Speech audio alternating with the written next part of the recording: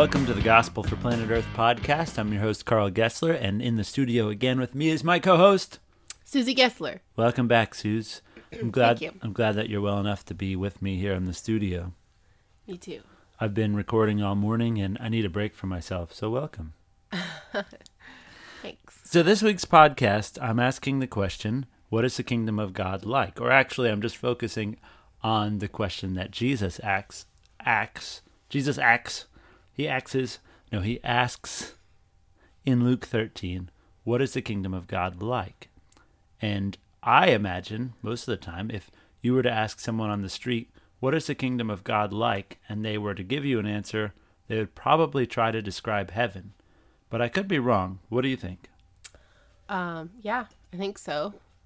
When I think of the kingdom of God nowadays, I think of people, the church on earth, doing good stuff and just being Christians, living for God, and telling people about how to get to heaven.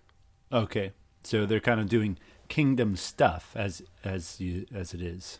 Yeah. Yeah. So many times when people talk about death, they talk about entering the kingdom. That when you die and go to heaven, you're entering the kingdom. But that, I think, is definitely misleading. Huh. That's not what the kingdom of God is. The kingdom of God is heaven coming to earth and God's kingdom being set up on earth as it is in heaven.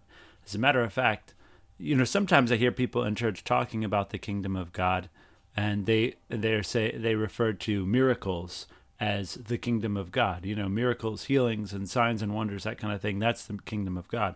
But the fact is, we are already in the kingdom of God right now because Jesus is king on earth as it is in heaven. He's already reigning. That's what the ascension is about, that Jesus ascended to his throne and he's already reigning. It's not the fullness of his reign, but the Holy Spirit is already given to his people to help to be part of advancing the reign of God on earth as it is in heaven through the gift of the Holy Spirit in his people. So when you say that, this is probably a big sidetrack, but when you say that stuff that you said, I think those words. When you said those words and sentences, it made me think of the other words and sentences that people say about the end times and using that phrase, well, Jesus is going to come back and reign for 1,000 years, or Jesus already reigned for 1,000 years, and now the world belongs to the kingdom of darkness, or right now, because Jesus left and is seated at the right hand of the Father, he's allowing like Satan still kind of rules the world, and one day he'll come back and reign for 1,000 years, and then it'll be the end of the world, and stuff like that. Yeah, I hear what you're saying, but the kingdom of God is already here. And if we're saying that the world we're living in right now belongs to the kingdom of darkness, then forget any hope you have of breaking free of addiction, of any kind of sin. Just forget it, because you live in a world that is ruled over by darkness. But that's not the case. Jesus has overcome the darkness. The Holy Spirit has been granted. When the fullness of the Holy Spirit comes, when the fullness of the kingdom comes, the earth will be filled with that Spirit, filled with the knowledge of the glory of the Lord as the waters cover the sea. And it's not, when we talk about Jesus' second coming, I think the word coming is oftentimes misleading, because he's not far away. He's with us right now. Jesus said, I'm with you always to the end of the age, meaning the time when this age completely passes away and the new age is here in its entirety. Jesus is here right now with us, and the coming is more of an unveiling, that Jesus is here, present. Heaven and earth interlock in many ways, especially within God's people. But in that final day, heaven will be flooding earth, just as it says in Revelation, that heaven will come down and earth and heaven will be one. And that's the fullness of the kingdom. But because the Holy Spirit's already here, I think I've said this, the kingdom of God is already here, and we can live with hope that life can be renewed. And I'm burping because I'm drinking seltzer water. Does that make sense? Yeah. Is that exciting? Yeah. It should be. It's kind of It's nicer than what I said. Like I've always. Well, you said a number of. You rattled off a number of opinions. But I've heard different opinions. Those are all different things, and no one. It seems like growing up at the church could say a definite this is the time we're living in for sure. Jesus already reigned for 1,000 years, or Jesus is going to reign for 1,000 years, and he overcame death and defeated it, and he overcame sin and evil, but it's not quite been finished yet, even though he said it is finished. Well, it's very go ahead. Anyway, it's kind of a depressing thought. That outlook, it's so and it just doesn't make sense, and it seems weird too that Jesus and his disciples were so cryptic as to no one can really understand what's going on and what time we're living in. Right. Yeah, and a lot of people do live that way. They get saved because they have the hell scared out of them, and then they don't know what to do with themselves until the day that they die. And many of them get saved like that in jail, and when they come out of jail, they still aren't equipped. They still haven't received anything that's going to help them to live differently. They haven't received any hope that they can live a different way. Instead, they just have this obscure hope that maybe somehow they've gotten out of jail free when they die. And to me, the message of the kingdom is extremely important because we live a kind of ridiculous life, traveling the country, going beyond our means, not in the sense of going into debt financially, but not knowing where the money's going to come from, not knowing how we're going to get from point A to point B. And unless Jesus really is in charge, what we're doing is really stupid. The point is if Jesus is alive, then he is with us, and we can trust in him. We may make some mistakes this way or that. We may make a mistake in a decision. We may put ourselves out there on a limb. We may wrestle with some things. We may teach some wrong things at some times. But as long as we're looking to him, praying, seeking his face, he's going to keep us going in the right direction, and he's going to take care of every need that we have, regardless of what the nature of that need is, financial, emotional, mental, physical, spiritual, because he's alive. Let's listen to Luke 13. Okay.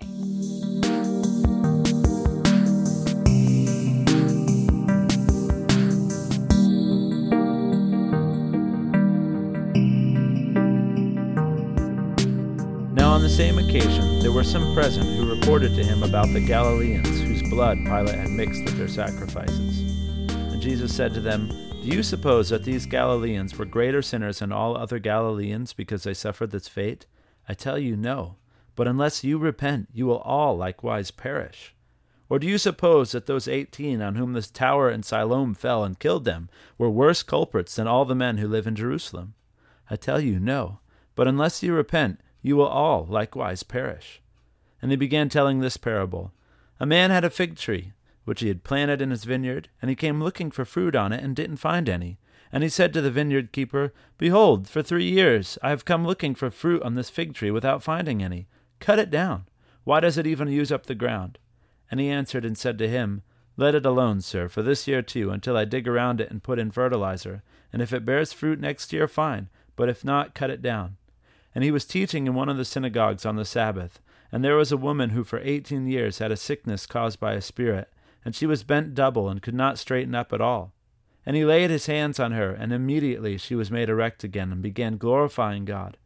But the synagogue official, indignant because Jesus had healed on the Sabbath, began saying to the crowd in response, "There are 6 days in which work should be done, so come during them and get healed, not on the Sabbath day."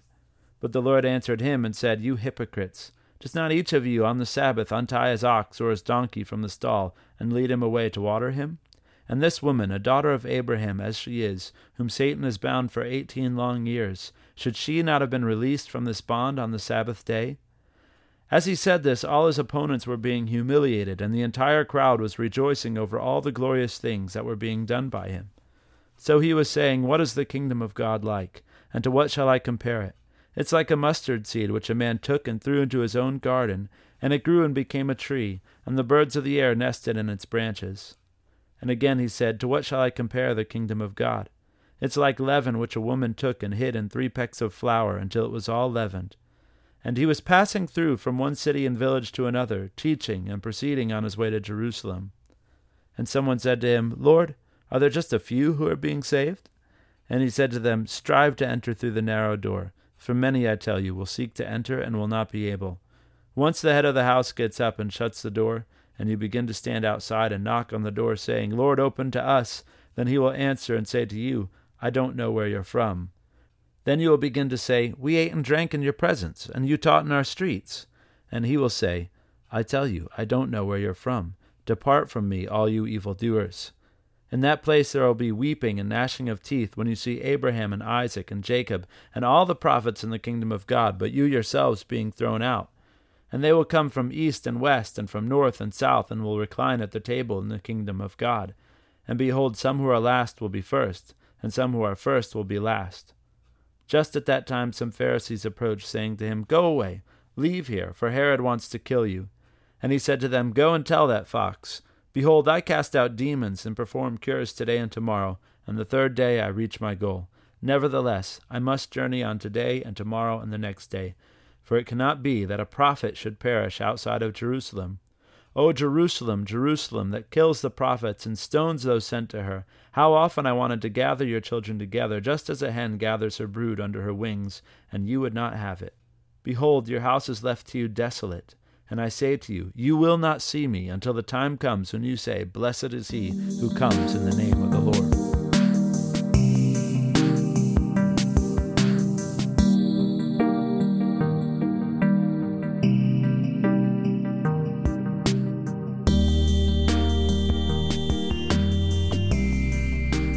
Struggle hard to get in by the narrow gate. Let me tell you, many will try to get in and won't be able to. This is a problematic statement for many of us who have come to the text assuming that what is at stake, that what Jesus is concerned about is getting people into heaven. We've been told, if you grew up in the Protestant tradition, that you are saved by grace alone, through faith alone, and not by anything that you can do, not by works lest any man should boast. And so when Jesus says, struggle hard to get in by the narrow gate, that sounds like a contradiction. Is God telling us to try hard to get into heaven? No, because Jesus is not talking about getting into heaven, and that is the key to understanding Luke 13. Let's think about Jesus' parables about the question, what is the kingdom of God like? Jesus is not describing heaven as many of us would imagine. Let's just try these parables a second, thinking of them in terms of describing heaven and see if they work. Jesus says, what is God's kingdom like? What shall we compare it with? It's like a mustard seed that someone took and placed in a garden. It grew and became a tree, and the birds of the sky made nests in its branches. That doesn't sound like streets of gold. It doesn't sound like pearly mansions. It doesn't sound like a world that's perfect. It sounds like something that's changing slowly over time. It doesn't sound at all like what we talk about when we say eternity. The next parable doesn't get any better. Jesus says, what is God's kingdom like? It's like leaven that a woman took and hid in 3 measures of flour until the whole thing was leavened. Again, if this is a description about heaven, as in a final destination we go to, a place of perfection up in the sky somewhere or wherever it is, it doesn't work. We're supposed to, when we get there, we expect it to be perfect and everything is great, hunky-dory, whatever that means. But Jesus is saying, no, the kingdom of God is like leaven. It's like yeast that someone puts in bread. You don't even see it. You may not even know it's there right away. But over time, you know it's there because it changes the bread. And Jesus is saying that the kingdom of God is like that. But what he's not saying is that a place called heaven, which as a final destination is like that. That's not what he's talking about. Jesus is talking about what he has been announcing all along. The kingdom of God is here. It's arriving. God is becoming king in and through the work of Jesus. This is the gospel. It's an announcement. It's not advice about where we're going or how to get to a good place when you die. It's an announcement about something that's happening. Whether you know it or not, whether you believe it or not, whether you receive it or not, it's happening. God is becoming king in and through Jesus. This is news, not just advice. The reason Jesus has to give these parables is because those who were anticipating the arrival of the kingdom of God had definite ideas as to what that would look like when it happened. Jesus is announcing that God's kingdom is here, it's arriving, and yet it doesn't look like people expected it to. So he's trying to help adjust people's expectations of what the kingdom of God is like, and he's doing it through these parables. Imagine a Democrat running for president in this country, but saying that he didn't think that the welfare system as it stands is good for the poor of this country. Or imagine a Republican running for office, but saying that he didn't think that uncontrolled capitalism is a good thing. People have certain expectations of their leaders, and the Jews had a particular expectation or expectations of what the kingdom of God would be like. Here Jesus is announcing that the kingdom of God is arriving, but it isn't meeting that expectation. And it is dangerous and scary to not meet people's expectations when you're a public figure. And I know this personally as I wrestle even as I'm making this podcast, knowing that I'm not going to be meeting some people's expectations. So this is something I do myself with fear and trembling. But there's this interesting scene in this chapter where Jesus is in the synagogue, and he's not in charge of the meeting, but he's teaching, and he takes charge of the meeting by healing this woman in the middle of the synagogue. And the synagogue president doesn't like this, and he gets up and confronts Jesus and says that you shouldn't be doing this on the Sabbath day, but I think that was just his way of taking charge of the meeting. And Jesus is saying, you're a hypocrite. You guys teach that it's okay on the Sabbath if your ox falls in a hole that you can pull him out. And you would do that. Can't I pull out this daughter of Israel who's been in bondage for all these years? Can't she be healed on the Sabbath day? The synagogue president is upset that Jesus isn't meeting the expectations of maybe the kingdom of God, but even of this meeting that they were having. And Jesus is saying, but look at the fruit. Look what's happening. This woman was healed. God is at work. Why are you standing in the way of that? All along, the validation of Jesus' claim that God is becoming king in and through his work has been the miracles. Jesus is casting out demons. He's healing the sick. He's raising the dead. And this is what's saying, yes, God is with me. God is doing this thing. And it's not enough, though, for those who had particular expectations. They don't care what Jesus does. They've already condemned him. And this is where the darker side of this whole situation comes in. Jesus is giving a warning to Israel that their moment of liberation is coming. It's at hand. If they miss this opportunity, they miss it, and they're going to suffer the consequences. And he gives the example of what happened to the Galileans who were in the temple. The Galileans had a reputation for being brigands, for wanting to start a revolution and overthrow Rome.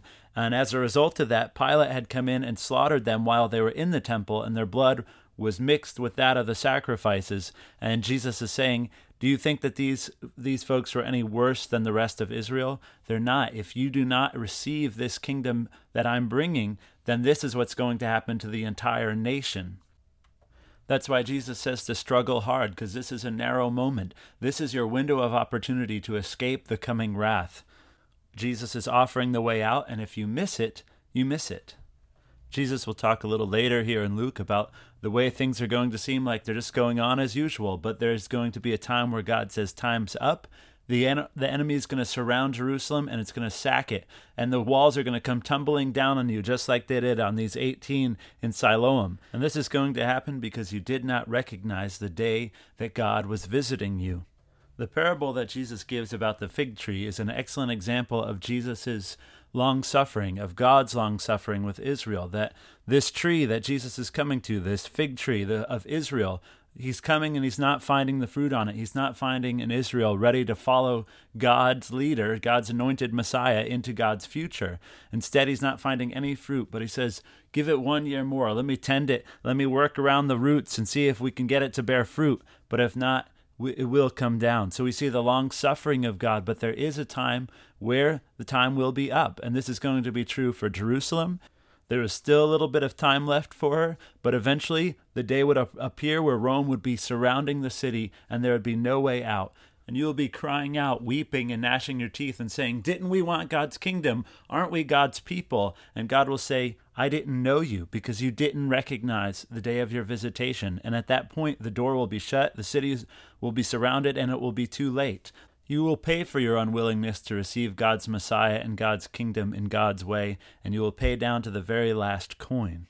But this doesn't mean that there wouldn't be hope for the individual. The individual in that moment could see their mistake and say, you know what? Jesus was God's Messiah. Our way, look what it's done to us. Now it's hopeless. There would be no way out of that surrounding army situation where you're about to be destroyed physically, but there is still hope that you could repent and God would forgive you and raise you from the dead with Jesus, that you could still identify with the Messiah at that last moment and be saved, at least for the future. Maybe by God's mercy and grace, he might even rescue you from that terrible situation with the armies surrounding Jerusalem, but that's not guaranteed. But what is guaranteed is that forgiveness is still available up to our last breath. So some Pharisees come to Jesus and warn him, saying that Herod wants to kill you, so get out of here.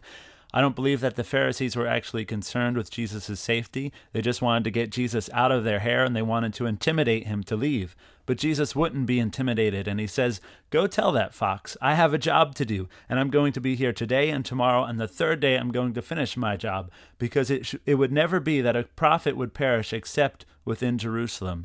And as Jesus approaches Jerusalem, he cries out over it, and I think this is one of the most beautiful passages in Scripture.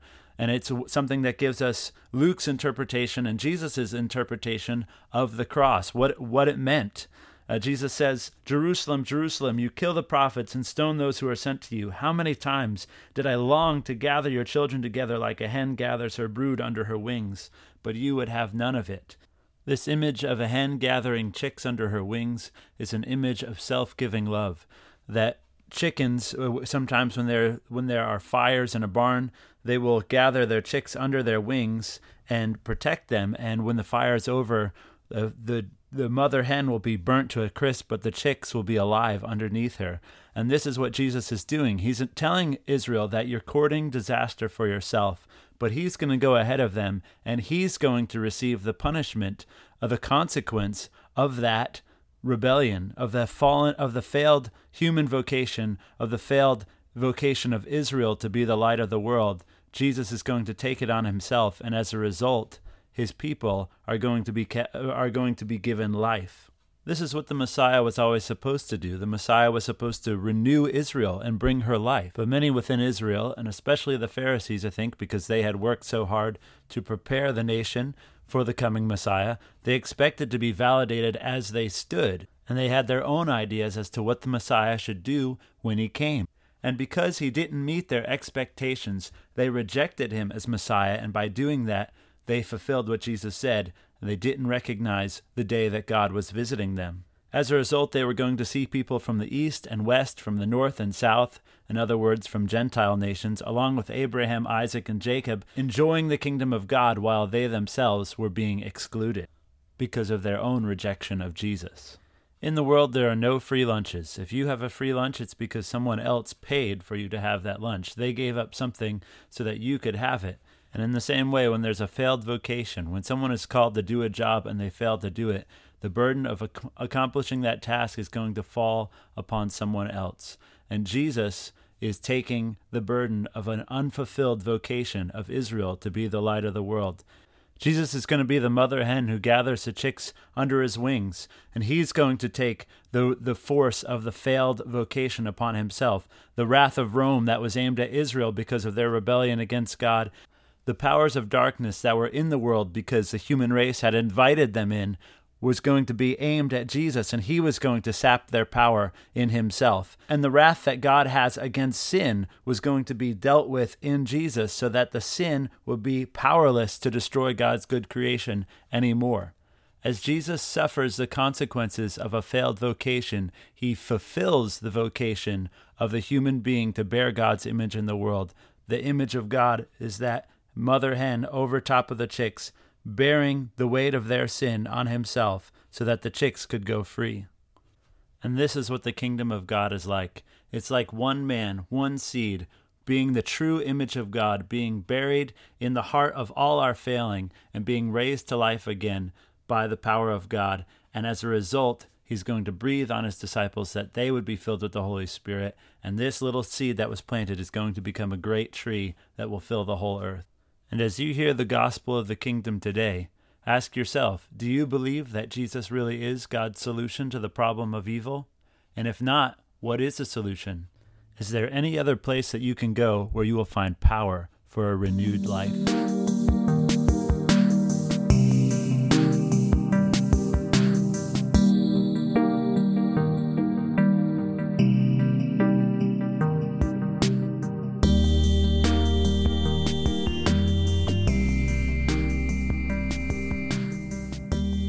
Well, I hope you found this week edifying and challenging and insightful. That's the goal. We want to understand who Jesus really is, because I believe he's the most exciting thing the world has ever known and will ever know, which makes sense because will ever know. Sorry, but that makes sense because he did create it. So could there be anything better, more exciting, more life-giving? I guess not. Nope, yeah. You guessed correctly. Yeah. So as you're listening to this podcast, I'd love it if you took a moment to reach out to us. You can visit the Gospel for Planet Earth and send us an email through the contact link. You can also share it with a friend through social media, which is always great. Take a minute to rate it on iTunes. And also, if you would, visit us on our Patreon link, which you can find by the webpage as well, and just click on the donate button. It's a way that you could support us on a monthly basis of $1 or $1,000 a month, but it'll help us get across the country. It'll help us produce podcasts, and it will help us produce vlogs. That's right, I said vlogs, because we're attempting to start a vlog that will allow you to journey with us across the country, meet our family, see some of the things that we're seeing, meet some of the people we're meeting. It's fun. And we're going to do another CD eventually too, right? Yeah, that is the plan, Lord willing. All these things take funds, and if you would be willing to partner with us, we would be graciously grateful. That makes sense. Yes, we would be very grateful. And thank you for those of you who have already done that, but we'd love it if you haven't done that to take a minute to check it out and partner with us. So next week we're going to dive in again into Luke. We're going to go for Luke 14, and we'll be meeting people who are very politely opposed to Jesus, but they actually hate him. Ah. Yeah. Say goodbye, Suze. Goodbye, Suze.